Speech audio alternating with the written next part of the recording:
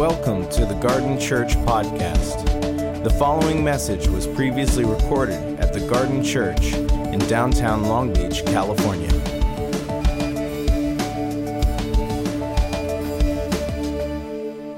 This morning, we will be talking about worship. How do we worship in a culture that bends towards self? How do we engage culture and become a counter-formational presence in a place that demands our self? And so, before we jump in, let's pray. Father, we thank you for your word. We thank you for your goodness. We thank you for the ways that you engage us. May we come before you now with open hearts, open minds to what you will have for us this morning. We invite your spirit here. In Jesus' name, amen. So I know, I hate to burst your happy Thanksgiving. We can start playing Christmas music bubble, but we do have a massive problem in our culture, in society. We have a culture that bends towards self. And the point that I want to make this morning is that worship is sacrifice, not selfies. Got a little more of a laugh first service. It's okay. You guys can, we're warming up. We're warming up. And so we're going to look at the book of Romans. If you have your Bibles with you, you can open to Romans 12. There's Bibles in the front here as well. The words will be on the screen. Romans was written by the Apostle Paul to the church in Rome, hence Romans. And it was written to the population of Jews and Gentiles. And there was kind of a lot going on between the Jews and the Gentiles. There was this recognition of Christ is now, Paul is trying to make the argument that Christ is for all of humanity. And the Jews were having a problem with this, as well the Gentiles were having a problem with this, because they lived in a system that was so segregated of those that were with God and those that weren't with God. And so Paul is making an argument here that he exposes this Christ for all of humanity. And in doing so, if Christ is for all of humanity, then there are problems and conditions in our humanity that cover us all, not just the Jews, not just the Gentiles, but we have human condition problems in us. And so Paul is kind of making these points about human conditions. And so we pick up in Romans 12, starting in verse 1. It says, "Therefore, I urge you, brothers and sisters, in view of God's mercy, to offer your bodies as a living sacrifice, holy and pleasing to God. This is your true and proper worship. Do not conform to the pattern of this world, but be transformed by the renewing of your mind. Then you will be able to test and approve what God's will is, his good and pleasing and perfect will." So there's two words that are going to frame this morning. And if you want to underline them or highlight them or just remember them, it's sacrifice and worship. So what is sacrifice in a culture that bends towards self? What is worship then in response to that sacrifice? Did you know that more people are killed by selfies than by sharks? There are more people that die by taking selfies than there are being eaten by man-eating sharks in the water. And I think this is just, it's crazy to think about that people are dying taking selfies. And we have this context of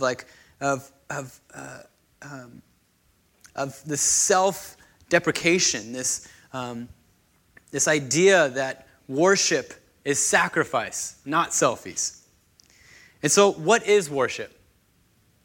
I'm asking you, what is worship? What is worship to you? Crying? What is it? Singing? Yeah, what else is worship? Praying out to the Lord and accepting him in your heart and accepting his blessings and giving him your love. Amen. There we go. What else is worship? Worship is so many things. Worship is singing. It's giving our finances. It's social justice. It's generosity. It's our whole life. God created the human race for a purpose. And that purpose was that we would live in relationship with him. The relationship is intended to be defined by our mutual love. It's a response to a reality. And so worship can be defined as the expression and the outworking of our love for God. So this means more than just singing songs. There's some definitions that we get from the Greek and the Hebrew that says that's the feeling or expression of reverence and adoration for a deity. The word itself means to give worth to something, to value something, to honor something. It's to fall down, like an image of meeting a king. And there's also a word that associates it to kiss. It's an action. There's something that is there in an action, but it's also a noun. So we worship, but we also are worship. You don't just do worship, you are worship. So our general definition of worship then is to fall down, to honor, to ascribe worth, is to sing songs, is to give finances, is to do good, and to live generous. And it's a lot. And so if true and proper worship has something to do with us offering our bodies as a living sacrifice, what does that mean for us? And so when we talk about worship is sacrifice, not selfies, we get this idea that we have somehow interpreted God's image to be our image. And in the beginning, when in Genesis, the creation poem in Genesis tells us that we have been created in his image. We are image bearers, whether we like it or not. Choices, though, were made and continue to be made that we think that we're in control, that put us in charge instead of God. And we turn our worship from him. So we can look at the whole span of the Bible and we see that the issue isn't whether or not we worship, it's what we worship. Because we all worship something. It's what we choose to worship. It's not a choice between something and nothing, because to be human is to be a worshiper. So when we stop worshiping God, we don't worship nothing, we worship anything. It's not a switch, it's who we are as a human. There's a great quote by N.T. Wright. He says this, he says, "You become like what you worship. When you gaze in awe, admiration, and wonder at something or someone, you begin to take on something of the character of the object of your worship. Those who worship money become eventually human calculating machines. Those who worship sex become obsessed with their own attractiveness or prowess. Those who worship power become more and more ruthless. So what happens when you worship the Creator God, whose plan to rescue the world and put it to rights has been accomplished by the Lamb who was slain? The answer comes in the second golden rule, because you were made in God's image. Worship makes you more truly human. When you gaze in love and gratitude at the God in whose image you were made, you do indeed grow. You discover more of what it means to be fully alive." So where God has expressed his image, we, for some reason, choose to express ours. There's a great 17th French philosopher, Blaise Pascal. He says this. He says, "God made man in his image, and man returned the favor." In many ways, we reveal ourselves. We don't reveal God. And this isn't a new problem, but there, I would say, is a trend that we can all agree is happening. This self-focus, self-admiration. All you have to do is believe in yourself and you can do anything. And there's some great components to that, but there's some unhealthy components that have led us to think that all that we need is ourselves. It's a hyper self-focused culture, a worship culture of self. It's what researchers have described as the narcissism epidemic. It's a mindset of self-focus. And not all of us are narcissists, but we can find a trend that we're seeing a larger and larger proportion of narcissism. There's a whole scale and a whole test, and they have this. They put all these college students, the generation of college students, through this test. And over the last decade, we've seen like a 40% increase in the scoring of narcissism. And so it's kind of a spectrum, and we're all a part of this spectrum, this self-focused culture. And in a way, it all began in good beginnings. There was self-admiration, the belief that if you believe in yourself, you're more likely to keep trying, even when you don't succeed the first time. It's something I tell my daughter. It's like, hey, if you fail, like, it's okay. It doesn't define you. You kind of pick yourself up, and you can do it. As kids in this generation, though, we were raised with the belief that you are special. You can do anything. More than any time in history, we've seen that the child's needs have come before anything else. We routinely ask our kids, even those too young to even give an answer, what do you want? What do you want for dinner? Do you want to talk to your grandma? Do you want to go to the park? Do you want to go to the store? What do you want? And so this has created a problem in us. We've grown up to be adults, and this is just one example that trends towards the belief and the bend towards self. There's a 5-fold increase in plastic surgery and cosmetic procedures in just 10 years, the growth of celebrity gossip magazines, Americans spending more than they earn and racking up huge amounts of debt, the growing size of houses, the increasing popularity of giving children one-of-a-kind, unique, super special, no one has them names, polling data on the importance of being rich and famous, and the growing number of people who have affairs all point to the fact that we have a trending problem. We may not all be narcissists, but I think we can agree that we live in a culture that bends towards self-focus and self-worship. And we carry this even here on Sundays. We carry these focus of ourself and our own expectations and, I wish it was this way, not this way. There's a great quote from Dan Lucarini. He wrote a book. He's a former worship leader. He wrote a book called Why I Left the Christian Contemporary Music Movement. And in it he says this. He says, when we try to feel an experience of an affirmation from worship, we are not worshiping God, we are worshiping our own egos. What he's saying is that if we approach worship and expect a positive experience, it's self-worship, and it's really idolatry, because we are coming for ourselves, not for God. I didn't feel anything in worship this morning. Worship was good this morning, wasn't it? Worship was okay. I love when they play that song. I wish they would play it this week. I wish blank was leading. You know what worship really needs? It needs more cowbell.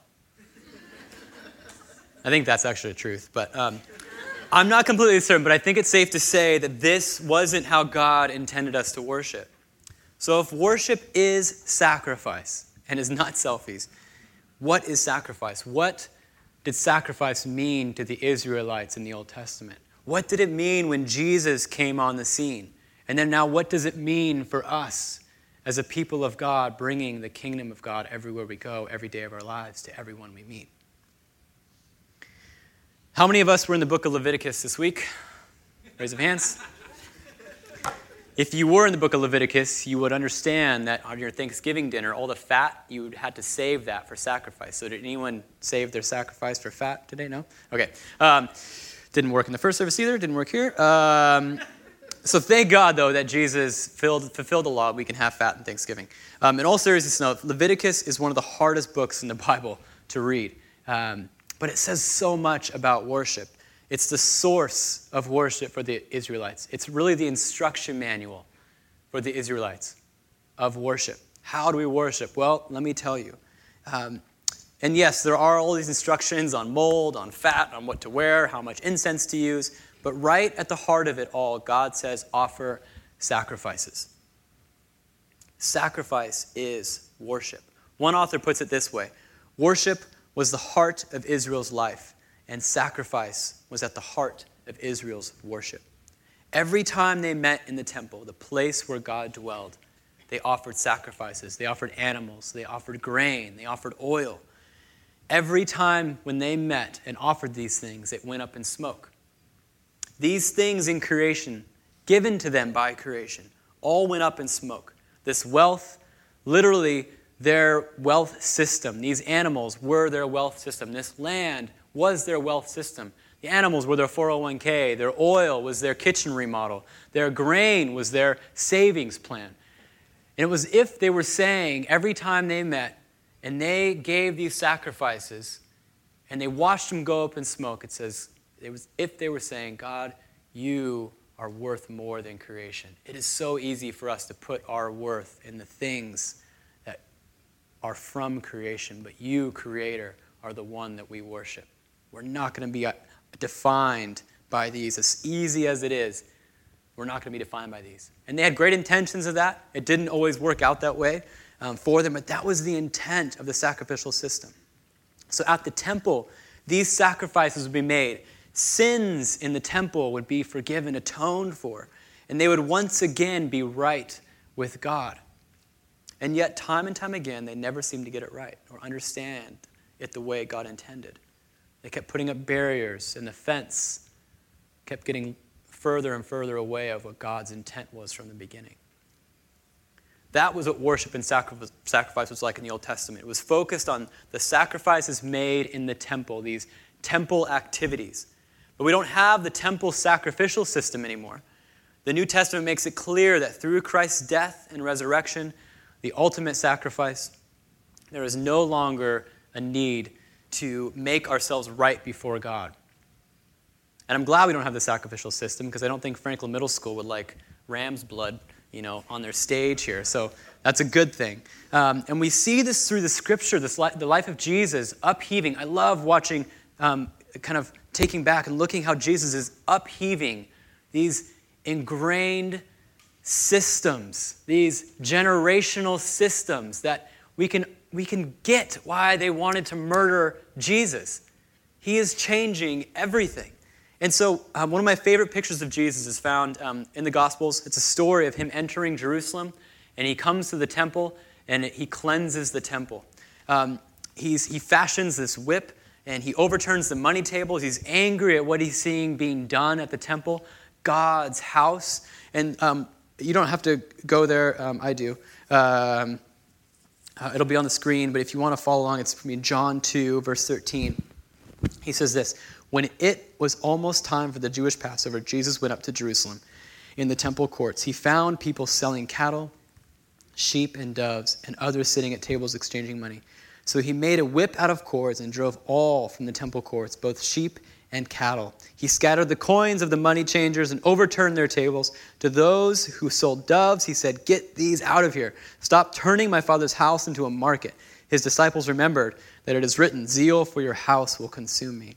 The Jews then responded to him, 'What sign can you show us to prove your authority to do all of this?' Jesus answered them, 'Destroy this temple, and I will raise it again in 3 days.'" It's a mic drop moment right there.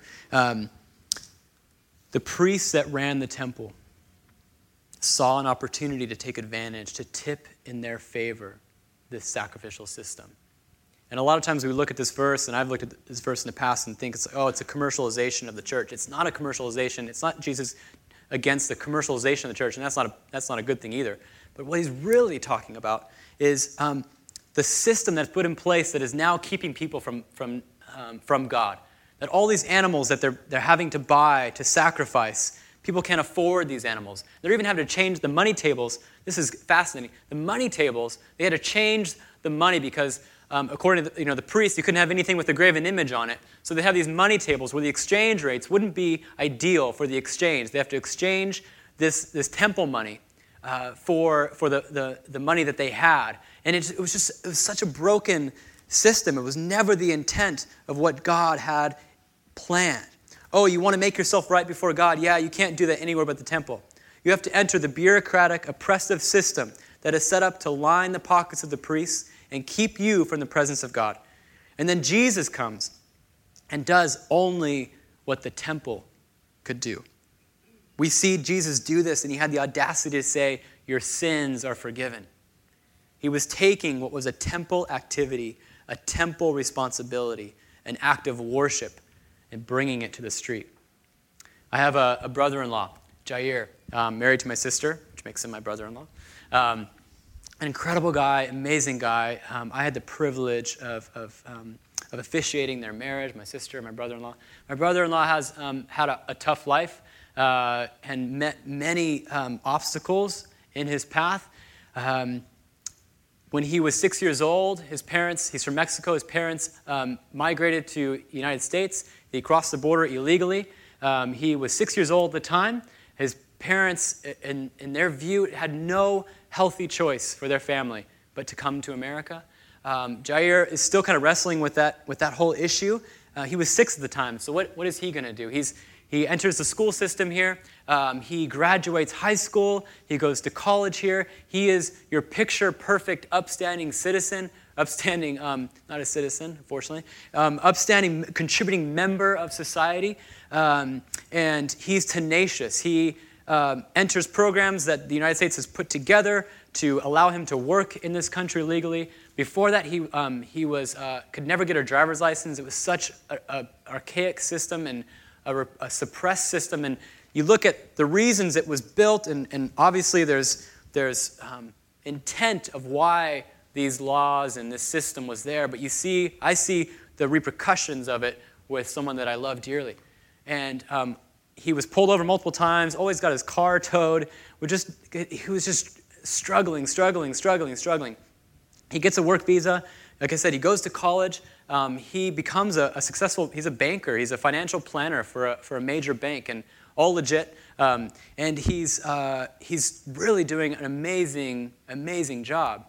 But he's still in this this kind of bureaucratic system. And I thought once they got married, this kind of would go away. But it's years away still for him to get citizenship, even though he's married to my sister and they have a daughter together. All this stuff. So, anyways, it's a broken system. And he got a call from his boss, and he's like, "Hey, Jair, your visa's expiring. You need to make sure you get your visa in line, because you need a visa to work here." He's like, "Yeah, of course. I've put my paperwork in weeks ago.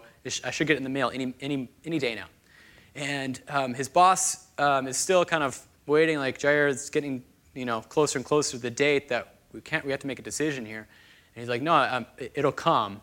So he calls the immigration office. He's like, "Hey, I put my application in, all this stuff." And he's like, "It's just the system right now. We're changing over from paperless to a paperless system, and fortunately, you're in the backlog of all the papers. So sorry, #sorry not sorry. There's nothing we can do about it, and you're just gonna have to wait for it in the mail." He's like, "Well, I'm gonna lose my job if I don't get this in time." He's done everything right for this program, and he can't get this visa. And so November 4th, I believe it was, is when the day that he was going to be fired. He gets called into the office that day. They're waiting by the mail. My sister's literally has baby Josephine, her daughter, in her arms, is waiting for the mail to come, and just like, I pray that the visa's in this day's mail. Mail comes, it's not there. Jair gets called into the office. He said, "Sorry, Jair, you're fired. You can't work here anymore." And so he becomes an Uber driver, becomes a Lyft driver. This is just a few weeks ago. Becomes a Postmates driver. Anything to do to support his family. It was actually just recently, this last week, that the visa did come. And now he's in the process of trying to get his job back and getting his job back. And it looks like it's going to be good. But it's just, you look at the system, and it's so broken. So what point am I trying to make here? When Jesus says your sins are forgiven, circumventing the entire temple system, it's like some stranger walking up to my brother-in-law, handing him a U.S. passport and saying, "You have the full citizenship of the United States and everything that comes with being a citizen of the United States. Passport, just like you were born here." That's what is happening. Can you imagine the anger that would happen in this country if U.S. passports started being handed out to illegal aliens? Can you imagine the anger and the frustration? And that's not fair. And how can you do this? There's a system in place. There are laws that we have to follow. And you look at the temple court system. You look at the temple system, and you multiply that by 1,000,000. The anger that the priests had when Jesus would go around saying your sins are forgiven. No wonder they wanted to murder him.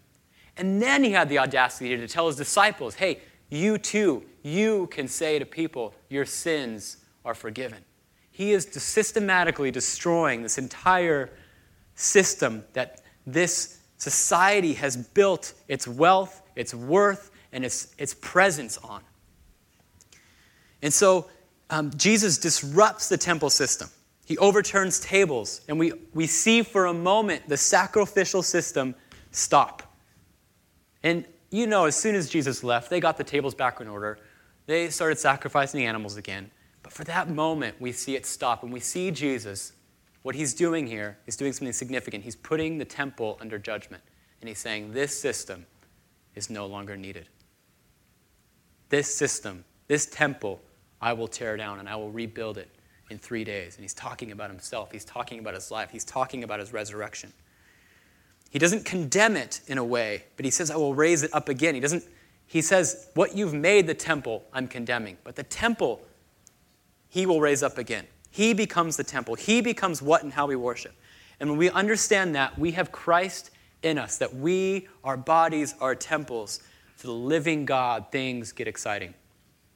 The temple was God's way of giving us a signpost to the true reality of what came in Jesus. Jesus came and offered a radical alternative to the temple. It's as if he was saying, what you have in me is the reality to where the temple pointed. So worship then has something to do with carrying the reality of the temple and the temple activities wherever we go. If Jesus says to his disciples and those that know him that you can forgive the sins of others, that means the temple goes with us. God dwells wherever we are. Worship means God shows up. So then after Jesus' death, what was the context of the early church and how they worshiped? What was competing for their worship? This is after Jesus' death. There was an annual tradition in the first century that every citizen of Rome would take part in. If you were a good Roman citizen, this was a ceremony that you would go to pledge your allegiance to Caesar. You would go to this before the governing officials, and you would take incense, and you would throw it in the fire, and you would say, Caesar is Lord. You would get a certificate that said you have done your duty. You have said that Caesar is Lord. There's financial consequences to that as well, but there's a recognition that you understand how this system works. And we have to understand that in Rome, there was a whole pantheon of gods. There was a god for everything. They even had a statue to a god of the unknown God in case they forgot one. And so you see that there wasn't really an issue with worshiping Caesar. You could worship whatever you wanted, but as long as you also pledged your worship to Caesar. It wasn't necessary to even believe or mean what you said. You just had to do this as a customary practice. You could do this and then live however you wanted the rest of the year. So the issue wasn't that you chose to worship Jesus. You could worship whatever you wanted, but you must include your worship of Caesar. How long have I been saying Caesar? The issue with first century Christians that were martyred and murdered was that Jesus was the only one they worshipped, thus denying Caesar as Lord. Worship then for the first century Christian was an act of political disobedience, political and civil disobedience. Literally sacrificing your life, worshiping God, even to your death. It's as if the system at the time was saying, you can worship your Jesus, but make sure you include your worship of Caesar. You can worship your Jesus, but make sure you know how this world really works. You can worship your Jesus, but don't disrupt the structures and the culture of this life. Today, we might hear you can worship your Jesus, but make sure it doesn't offend anyone around you. How we doing? You can worship your Jesus, but make sure you keep it private. We even say this to each other in church. You can worship Jesus, but just don't be weird about it. And so we start believing this. We start living this way. We start manufacturing our own image, the one given to us by God, so we don't offend, we don't disrupt, we stay safe and secure in the knowledge that we can just worship ourselves. And we start turning this on ourselves. Jesus, I want to worship you, but I don't want to be embarrassed. Jesus, I want to worship you, but I don't want to share my faith with other people. Jesus, I want to worship you, but I'm much more comfortable with you being an accessory to my life that I get to pick and choose when I get to be with you and not be with you. We start making a temple of self-sacrifice. We want to continue doing the same things that disengage us and destroy us, but we don't want him to mess up the rest of our lives. So let me read this verse over you again. Therefore, I urge you, brothers and sisters, in view of God's mercy, to offer your bodies as a living sacrifice, holy and pleasing to God. This is your true and proper worship. Do not conform to the pattern of this world, but be transformed by the renewing of your mind. Then you will be able to test and approve what God's will is, his good, pleasing, and perfect will. One translation from N.T. Wright's Kingdom New Testament says this. It says, don't let yourselves be squeezed into the shape dictated by the present age. This present age that says you are what you do, an age of masks, an age of curated profiles, photoshopped, filtered beauty, of security and 401ks and status and reputation, our legacies, an age of self-worship. This is the age that we are in. So then if true and proper worship is sacrifice, what does sacrifice look today in the midst of self-worship? What are the traditions in our culture where we, like those in the first century, need to refuse to burn incense to Caesars? What is worship? How is worship in our lives, the temple activities, a counter-formational practice that invites the kingdom of God into our everyday moments? Where in the temple that is our bodies and our lives does Jesus need to overturn some tables? These are the questions that I hope you will take with you and that you will be discussing in your community groups and in your circles. I think we all need to take a reflective look at what has filled our temple courts. And here's how, this kind of a silly example, this is how this played out for me this week. Here's my honey-do list that my lovely, beautiful wife has given me. This is one list of many lists that I have, but I have all these things I have to get done. We have doctor's appointments. I have to paint the baby's room. Craigslist items up. Insurance. So we've got a breast pump. Yay for that. Not embarrassing, so fine. We got a floor. I gotta do floors in our room now. I put up address numbers. Actually, I gotta cross that off. I did that. Clean out the bin of papers by my bed. I love like piles. I'm a piler. Who are the pilers? Who is this? An amen? Yeah, look at all the pilers. Yes. I'm a piler. I'm like, it's an organized mess. It's like, you don't need to know my organizational system. I know where everything is. If you organize it, I'm going to be so messed up. But my wife is a professional organizer, so we kind of butt heads sometimes. I'm her best or worst client in one way. I think I keep her on her toes. I keep her like sharp. And so why am I sharing this list with you? These activities, because I love working with my hands. I love being kind of absorbed in a project. I love creating. I love starting something and not knowing a clue. I don't know how to lay floors. I don't have no idea, but I'll YouTube it. I'll become an expert in it. I will, I'll do everything I can. I have no idea what I'm doing, but I pretend I know what I'm doing, and that's the biggest part. But I can get so lost in this. I love creating things. I love making things. My temple is my life. Our lives are, we have a temple of our life. We have a temple presence everywhere we go. And we can mark, if you look at my life, hour by hour, week by week, you'd see a lot of time devoted to projects. You'd see a lot of time devoted to lists. And lists aren't a bad thing. Honey-do lists are definitely not a bad thing, especially if you ask my wife. And those are good things. But when I become so focused on this list that I lose myself in it, I begin turning to worship of other things. I begin thinking that I'm master of my own creation. I miss out on moments with my daughter. I miss out on moments with my wife. I miss out on moments of worshiping God because I literally spend hours and hours on these things. And so, sorry, it needs to be sacrificed. Sorry, babe, it needs to be sacrificed. No more list.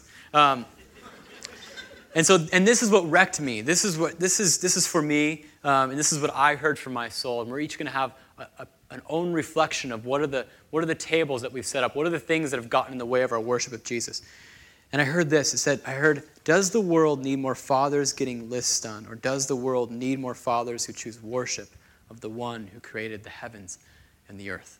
And I was like, oh, okay. I'm not going to do the list this week. I'm going to practice Sabbath again. Remind myself Sabbath is so important. We got to, I'll talk about this a little later, but we got to kind of get an early edition of this devotional, Advent devotional, and I got to redo a new list. So we had a list this week of things that our family was thankful for, and that replaced the list of things that I needed to get done. It was such a healthy turn of what true and proper worship is, because true and proper worship is response. It's an answer. It's a voice in the world that says it doesn't have to be this way. It's our lives reflecting like a mirror God wherever we go. Worship is and always has been subversive. Like for the first century Christians, it was a political and civil act of disobedience. It is subversive. It is meant to subvert is to use images and words and stories to tell a better and a different story. It's political. It's social. It's physical. It's not just listening to the fish on our way to work. It's not labeling it Christian music. It's not a warm-up for Sunday mornings to get whoever's talking amped up, like, hey, let's do this. It's not what it's for. It's not something that leaves us happy. It's not something that we say, oh, I just need, if I could just feel happy in this moment and leave with it. And there's things that we get from worship and singing together that obviously are good, but that's not what worship is. God is after our hearts. Singing is an amazing part of worship. Of course, it's a corporate celebration. Regardless of the circumstances of life that we're in, where we stand and worship in truth, reminding each other when we forget of His goodness. It's a time where we get to raise our hands when we don't feel like raising our hands at all. It's posture. It's aligning ourselves with what God and who God is. But even then, if we're saying that worship, even if we're taking it to a kind of simple level of worship on Sundays, most of us are missing out on worship on Sundays. We're not here to even worship together as a community, all of us. And so if we can't even worship together as a community and singing songs, how are we going to expect to reflect God with our lives and have worship be a reflection of our lives? And so anything that gets in the way of that, we would need to lay down. The Lord is over all, and we lay down any idol, including ourselves, that get in the way of that reality. We need to cleanse the temple in our lives. In a way, we need Jesus to upturn some tables we've set up, systems that we've put in place that have made worship about ourselves instead of the sacrifice of our whole lives in order to be a counter-formational presence in this world. So as we close, I have a few thoughts. Some of us this morning are realizing the ways that we worship ourselves. And I'm in that boat with you. I also think there's people that we feel that we're in two different boats, that our feet are in two different boats, and we kind of hope that the boats kind of stay together, but oftentimes life happens and we have to make a choice. And that boat of the world and the boat of the worship, true God of Jesus, are going to go two different ways. And it's either going to rip us in two, or we're going to need to jump on the boat that is really going to save us. Our worship doesn't look like sacrifice. It looks like self-focus. It looks like preference. It looks like convenience. And the world, unfortunately, wants you to worship yourself, your sexuality, your access, your success, your agenda, your resources in your life, your friendships, celebrities, athletes, our political preferences, your job, your family, your life on social media. Culture wants you to worship what makes you feel comfortable, what makes you feel safe, what makes you feel good. It becomes what we value as a society. So then what is the counterformational practice? It's to worship God. It's to worship Him every day, everyone we meet, in every place that we go. And this Advent devotional, it's not a coincidence that we're starting this and talking about worship. Unless we enter into worshiping fully, unless our identity is rooted in a relationship that God desires with us, that is a two-way communication, a two-way relationship. We expect, the Israelites, every time they worshiped, they expected God to show up. And every time they worshiped, God showed up. And every time that God expected Israel to worship, He showed up. It was like this two-way communication, this expression of a relationship like a marriage. I can say that I'm married to my wife, but unless it's expressed in unique ways, in talking, in dating, and getting lists done, and all the things that kind of form our marriage, it's nothing without that experience. And worship is a way to experience God. And so Advent has been a church tradition for many centuries. It has allowed us to prepare our bodies, our minds, our hearts for the celebration of the birth of Jesus. So we take this devotion seriously. And there are a couple things that are in here that are a great practice, and that we have an opportunity to do together as a community, as a family, not just for ourselves, but for our neighbors and for our coworkers and for our friends and those around us that need to experience what it means to see someone worship fully with their lives. So there's a couple options. I think they're going to be on the screen that are in this book. We can practice this week. We practice thankfulness. We write down 10 things each day that we're thankful for. We practice inviting the Holy Spirit into our ordinary moments of your day. So often we look for these mountaintop experiences and these worship experiences where emotions are drawn out, and those happen. But it's really in the everyday moments where we need God to show up, where we can worship him in the simple, where we can worship him changing diapers. We can worship him when we're washing dishes. We can worship him when we're driving down the street. We can worship him when we're at our jobs, in our cubicles, or in our classrooms. We can worship him fully with our lives. So as we invite the Spirit into those simple moments. And see, we practice meditating and singing songs of worship to God. This allows us to align our hearts to the reality of who God is. And so as we close, I want to read. Can we stand together?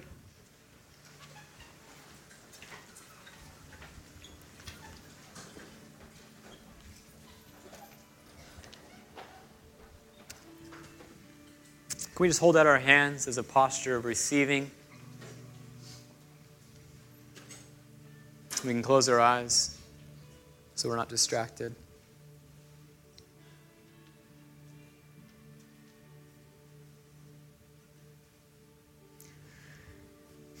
This isn't something that be done by our own will.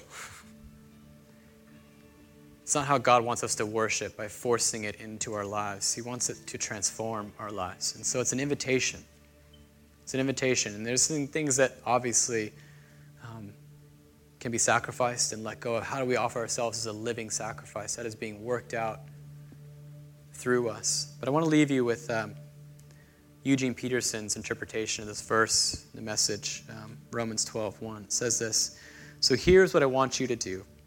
God helping you take your everyday, ordinary life, your sleeping, your eating, going to work, and walking around life, and place it before God as an offering. Embracing what God does for you is the best thing you can do for him. Don't become so adjusted to your culture that you fit into it without even thinking. Instead, fix your eyes and attention on God. You'll be changed from the inside out. Readily recognize what he wants from you and quickly respond to it. Unlike the culture around you, always dragging you down to its level of immaturity, God brings the best out of you. He develops a well-formed maturity in you." Thank you for listening to the Garden Church podcast. For more information about the Garden Church, visit thegardnlb.org.